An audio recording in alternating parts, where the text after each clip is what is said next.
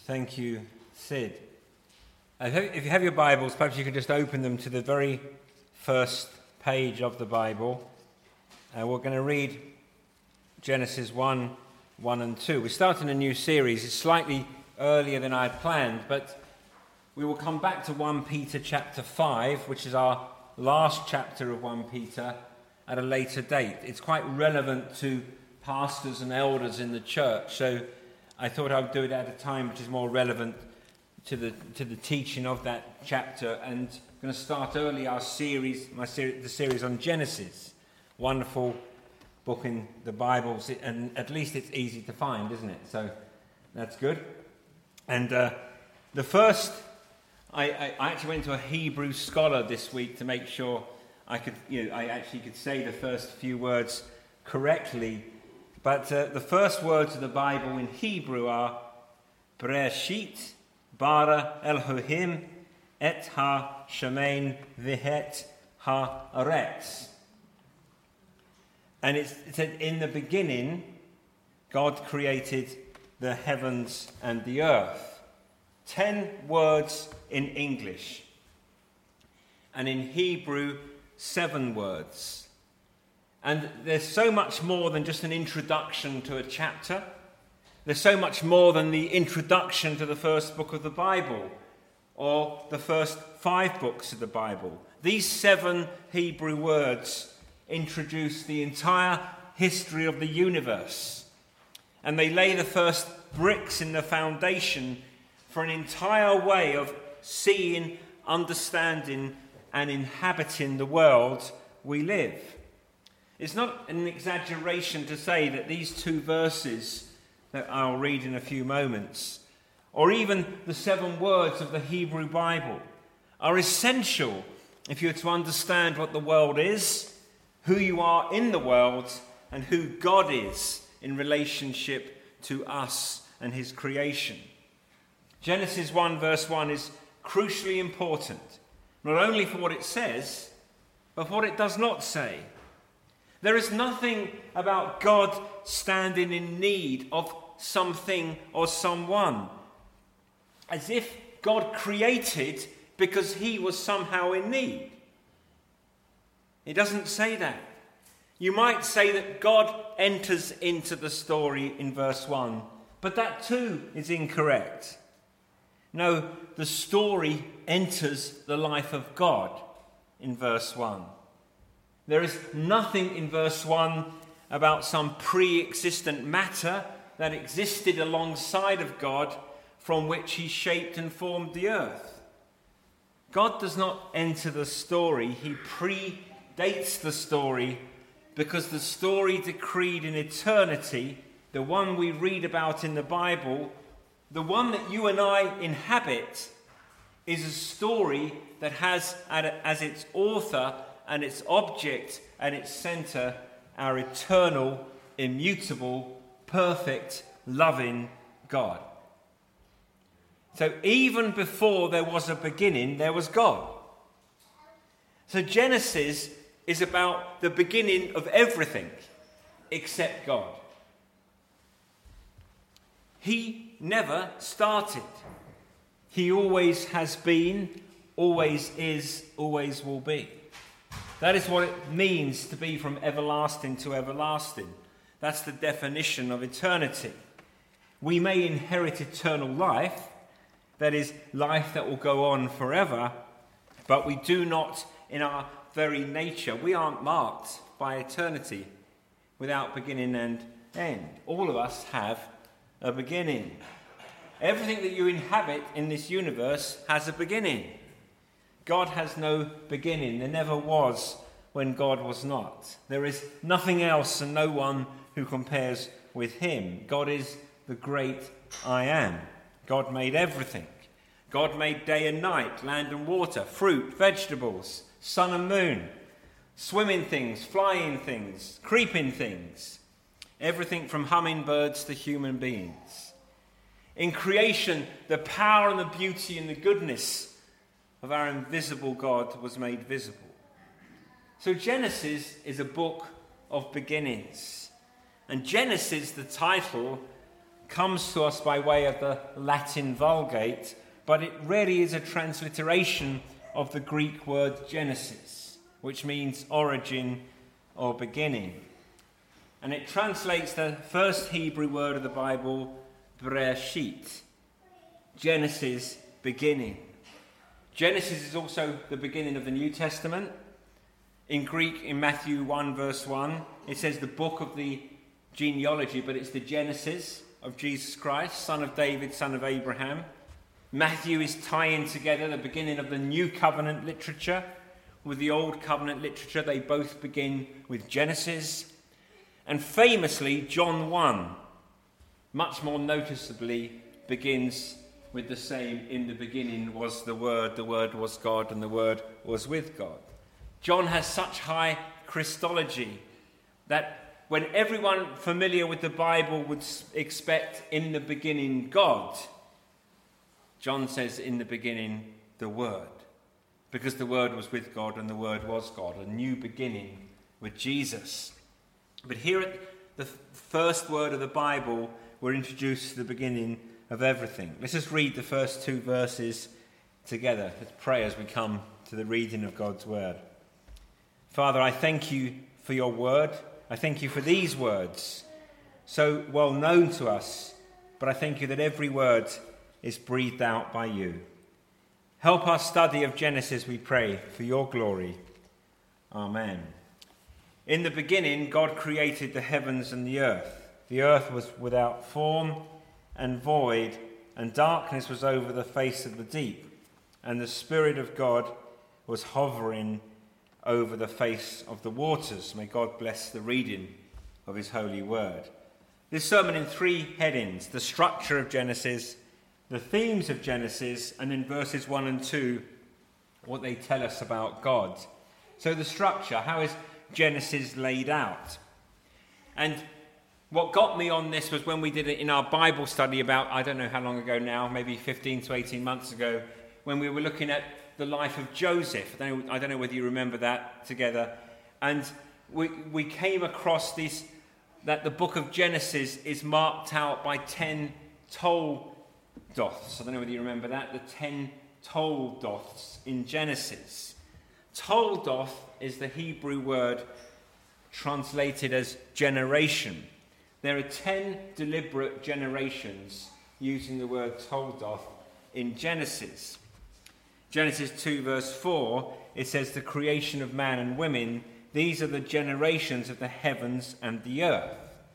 So that's the generations. The first Hebrew word toldoth is the generations of the heaven and the earth.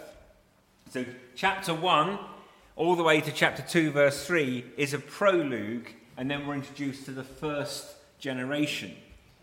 Then we have Genesis 5 verse 1. This is the book of the generations of Adam. And then we have Genesis 6 verse 9. These are the generations of Noah. So we have Genesis 2 verse 4, the generations of the heavens and the earth. Then we have Genesis 5 verse 1, the generations of Adam. Genesis 6 verse 9, the generations of Noah. Genesis 10 verse 1, the generations of the sons of Noah, Shem, Ham, and Japheth. Genesis 11 verse 10, these are the generations of Shem. So we have 10 verse 1, the sons of Noah, chapter 11 verse 10 of Shem.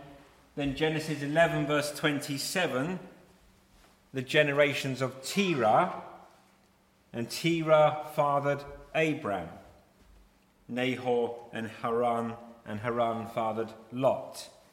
Genesis 11 verse 37 is the generations of Terah. Genesis 25 verse 12 is the generations of Ishmael, Abraham's son. And then same chapter, Genesis 25 verse 19, the generations of Isaac, Abraham's son. And then we jump to Genesis 36, verses 1 and 9, the generations of Esau. And Genesis 37 verse 2, the generations of Jacob. So they're the 10.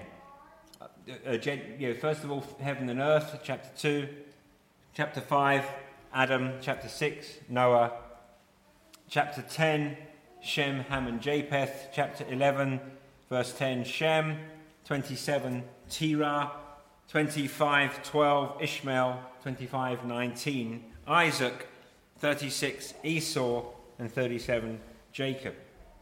10 generations. Now, Genesis covers more than 10 generations, but these 10 are marked out deliberately in 10 told-off sections. 5 is followed by a narrative, the first with creation, the third with the flood. The 6th, Terah, is all about Abraham. The 8th, Isaac, and the 10th, Jacob. So they are 5 generations followed by a narrative. 5 of the 10 are followed by a narrative. And then 5 are followed by genealogies. 2 are vertical, 10-generation genealogies, obviously stylized. Stylized does not mean not true, it just means pulled out. So there is 10. And the other 3 are horizontal, segmented genealogies. That means they go through the various children and their descendants. 5 of the 10 told-offs are followed by narrative, 5 by genealogy.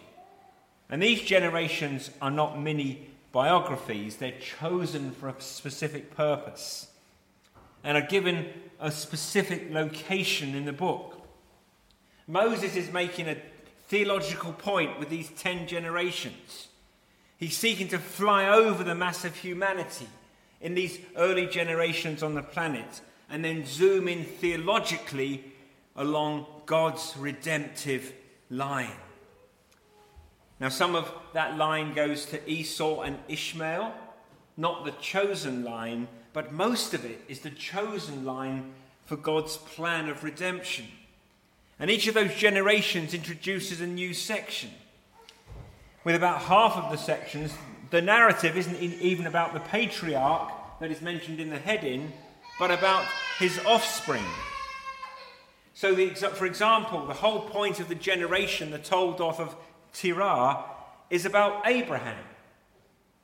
And Jacob's told-off is about Joseph and Judah. So this is the most deliberate way and maybe helpful way for you to understand how Genesis is structured. 10 told-off sections. And I'll highlight these as we go through it. But a second way to look at the structure of Genesis, this is the structure, if you've got those 10 generations, a second way is very interested in the different lands in which the action is focused. In chapters 1 through 11, we know from some of the boundary markers in the Garden of Eden that we're in the Middle East, that will be later known as the Chaldeans. Abraham was called out of Ur of the Chaldees, or Babylonia. Chapters 1 to 11. Chapters 12 to 36 is in Palestine, Canaan, which would be later the Promised Land, Israel. And 37 to 50, Joseph ends up in Egypt. So the geographical location of Genesis is in Babylonia, in Palestine, in Egypt. So the action in the last book chapters is in Egypt, with the family travelling from Canaan to Egypt. So moving in these 3 major locations, what does this tell us about the Bible? What does this tell us about the storyline of the Bible? It means the history is not just a history about Israel, but world history. Genesis was the first book which was written for God's people coming together as a nation. So yes, it is written to Israel to tell them where they come from, but it's not just telling this family or this people, it's telling the history of everything. That God is the God of all things, who made all things, and he will bless all nations through Abraham. And the other thing that you just hear in Babylonia, Israel, Egypt, these are the 3 major locations of the book of Genesis, and they're the 3 main locations for the rest of the Bible, certainly for the rest of the Old Testament. Israel, Egypt, captivity in Babylon. And the interplay of these 3 regions, Israel, Babylon, Egypt, from the storyline for the whole Bible, especially for the Old Testament, is that they provide the theological underpinning for bondage, redemption, disobedience, exile, punishment, forgiveness, restoration, salvation. So it is key that we're introduced to the locations: Babylon, Israel, Egypt. And another way to look at the structure of Genesis is to look at family.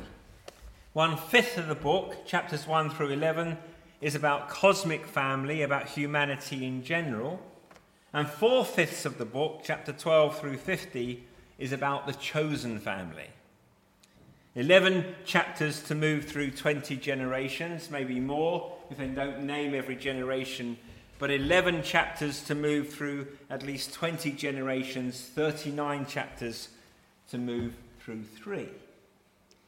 Have you ever thought that there's one chapter on the fall and a third of the Genesis is about Joseph? There's more verses given to the story about Dinah than the creation of Adam and Eve. The story of Judah and Tamar is as long as the creation account. Why has God ordered it this way? Well, one reason is that this is the story about where God's people began. It's not just about the first book in the Bible, it's the first book in a 5-part series: Genesis, Exodus, Leviticus, Numbers, and Deuteronomy. Genesis and Exodus go together. Exodus begins where Genesis left off, when there arose a Pharaoh in Egypt. So it's zooming in on where we came from, Israel, and we inhabit that history, where we as God's people come from. But the other reason for this focus on this one family is even more meta than that. The biblical plot line has 4 parts: creation, fall, redemption, restoration, recreation, consummation. And the overwhelming majority of the Bible is about that third part. And that should tell us something about God, about sin, about salvation. Think about it: the creation of the universe, 2 chapters. The fall, chapter 3. Chapters 4 to 11 is about how the sin spread across the earth, the floods, and the sort of new creation. Doesn't mean that people are any better. So we'll even give the fall 3 through 11, 9 chapters. How many chapters in the Bible tell us about recreation? Revelation 21 and 22. And the other 1,176 chapters are about redemption. So creation, fall, recreation, almost all of the Bible is about redemption. How do we get people who are created in God's image, who rebelled against him, to enjoy the new heavens and the new earth? That's the storyline of the Bible. That's the storyline of Genesis. I hope that's helpful to you. The structure, the 10 Toldoths, the 3 different geographical locations, and focusing in on this family. Secondly, themes. The first theme is seed, Genesis 3:15, traced through Cain and Abel and the rest of the book. You have 2 rival kingdoms at work in the world. Genesis 3 through Revelation 20 is a description of the battle between the seed of the woman and the seed of the serpent. Genesis 3:15 gives us that first announcement of the gospel, that there will come one from the woman who will crush the head of the serpent. So the promise of the seed. That's the seed, this child, who will come to crush the head of the serpent. Seed is a theme. Land is a theme. In Genesis 2, paradise. And the rest of the book is about the twists and turns finding their way to the promised land. In chapters 1 through 11, we read of a people with a land being expelled from it. Adam and Eve are expelled. The people in the days of Noah, the land has to be wiped clean because of sin. It is prefiguring later when Israel will be shipped to Babylon because of their sin. It's laying the foundation that the story of Genesis and the story of the Bible is that God has given this perfect gift to us, and we squander it, and we are expelled. So how do we come back? God is going to prepare a land. And in fact, sometimes in Genesis, when you have the translation earth, that word I said at the beginning, ha-haretz, it's the exact same word translated as land. He created the land. He formed the land. And for a people in particular who would have close affinity with the land. So land is a theme.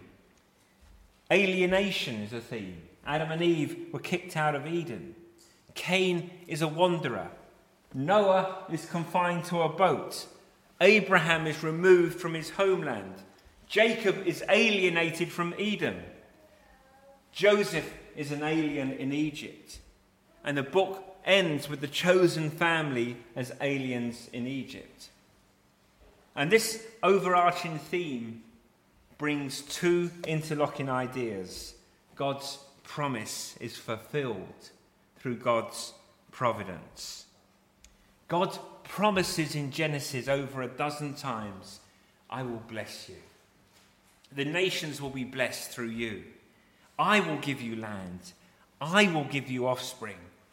The entire book is God's gracious initiative to reveal his glory and to bless his people. 19 times in Genesis, we find the promise of descendants. 10 times the promise of relationship. 13 times the promise of land. 17 times alluding to one of these promises. Abraham, the first time God speaks to him, after telling him to leave Ur of the Chaldees, he only speaks of what he will do for him. I will bless you. I will make your name great. I will bless the nations through you. And the last time God speaks to Abraham, in Genesis 22, he does the same. He promises to bless him. The first word to Jacob in chapter 28 is a promise. The last word to Jacob in chapter 46 is a promise. 4 times Jacob encounters a theophany, that is, a God appearing. And Jacob, for all the ways he can be a conniving trickster, God in these theophanies never speaks to Jacob of his unethical behavior. Each time he comes to Jacob with promises. It is right and it is good that we learn the stories of Abraham, Isaac, and Jacob. As long as we realize that the book isn't a collection of person vignettes, we should draw from them as examples. The New Testament tells us to do that. But I want you to see that the book of Genesis is God's promises being fulfilled through God's providence. And actually, if you try and make the patriarchs and that family an example for you, you'll find many more occasions when they are not the example than occasions when they are. Abraham and Isaac lie about their wives. Sarah laughs at God's promise. Lot's wife turns to a pillar of salt. Jacob is a manipulator. Rachel helps him. Laban is a cheat. Joseph is boastful. His brothers are jealous and sell him into slavery. Simeon and Levi slaughter the Shechemites. Reuben sleeps with his father's concubine. Judah sleeps with his daughter-in-law. And that's the good side of the family. They're the goodies. So please don't turn Genesis into a book of heroes, showing us with great courage what it is to live for God. Let us see Genesis as a book, the story about God's promise, about God's initiative, about God's follow-through, about God's care and blessing. That's the theme of Genesis, that God's promises are fulfilled through God's providence. And that should give us great encouragement for the days that we live in. That God's promises are fulfilled through God's providence. So we've seen together that Genesis is structured in a certain way. We've seen the Toldoths We've seen the geographical location. We've seen the family, the introduction of the chosen family. And then we've seen some themes together. We've looked at these themes together of seed, land, alienation, coming together in God's promises being fulfilled through God's providence. And in our few minutes remaining, I want to look at verses 1 and 2 and two things we see about God. Two things that we see about God. And if you want to, this is what I would like you to take away, these two things about God. First of all, God is creator. We cannot overstate the importance the Bible gives to the revelation of God as creator. If God is not the creator of all things, then you do not have the God as he is presented to us in the Bible. I used the second word I said after my newfound Hebrew, after Bereshit, was bara. And it is only ever used, at least in this form, of God in the Bible. He is the one who creates. He is the only one who creates. He is not a territorial deity. He is the maker of heaven and earth. And the Bible repeats that over and over again so we do not forget it. We believe that God is the creator. He is the creator of heaven and earth. Nehemiah 9 verse 6 says, "You are the Lord, you alone. You have made heaven, the heaven of heavens, with all their hosts, the earth and all that is on it, the seas and all that is in them. And you preserve all of them, and the host of heaven worships you." Why does God repeat it time and time again? Because we need to believe it. We could multiply the expressions of praise in the Psalms, or many times in the New Testament, that God created heaven and earth. Acts 14, verse 15. "Men, why are you doing these things? We also are men of like nature with you, and we bring you good news, that you should turn from these vain things to a living God who made the heaven and the earth and the sea and all that is in them." Over and over again, we are reminded that God created. He is the creator God. And the distinction between God and the false so-called gods, the idols of this world, is that God made everything. The scientists with their graphs, the football players with their skill, the bankers with their money, the leaders, none of them created anything. God created the heavens and the earth. These idols cannot even speak, they cannot even walk, they cannot think. They're made from stone, they're made from wood, they're made from objects that God made. So verse 1 gives us the big picture that in the beginning God created the heavens and the earth. Heavens and earth is a way of saying all things, visible and invisible. The things we see, the things we touch, and the things we cannot see, God created it. And the Christian faith is based on that God is the creator of all things, from sea to shining star. And then verse 2 tells us that the work of creation was not done in an instant. God's work of creation spans 6 days. Verse 2 is one of the best phrases in all of the Old Testament in Hebrew. The earth was without form and void. Tohu wa bohu. It was without form and void. God made the heavens and the earth. But the earth, ha-haretz, could be translated the land, was without form and void. And then we're going to see darkness and the Spirit of God hovering over the face of the water. Sometimes this is described, people try and describe it like some kind of ooze or watery abyss or some kind of gaseous chaos in the universe. Or maybe God just made a great big lump of plasticine and now he's going to make it into something in 6 days. I do not think that is what Tohu wa bohu means. Rather, it is to suggest that the land was at first desolate and uninhabitable. Why do I think that? Well, there's one other time in the New Testament when these words are used together. And it's the Old Testament, Jeremiah 4 verse 23, God's punishment over Judah for her sins, and describing the desolation that will come upon Judah. Jeremiah 4:23, I looked on the earth, and behold, it was without form or void, and to the heavens, and they had no light. I looked on the mountains, and behold, they were quaking, and all the hills moved to and fro.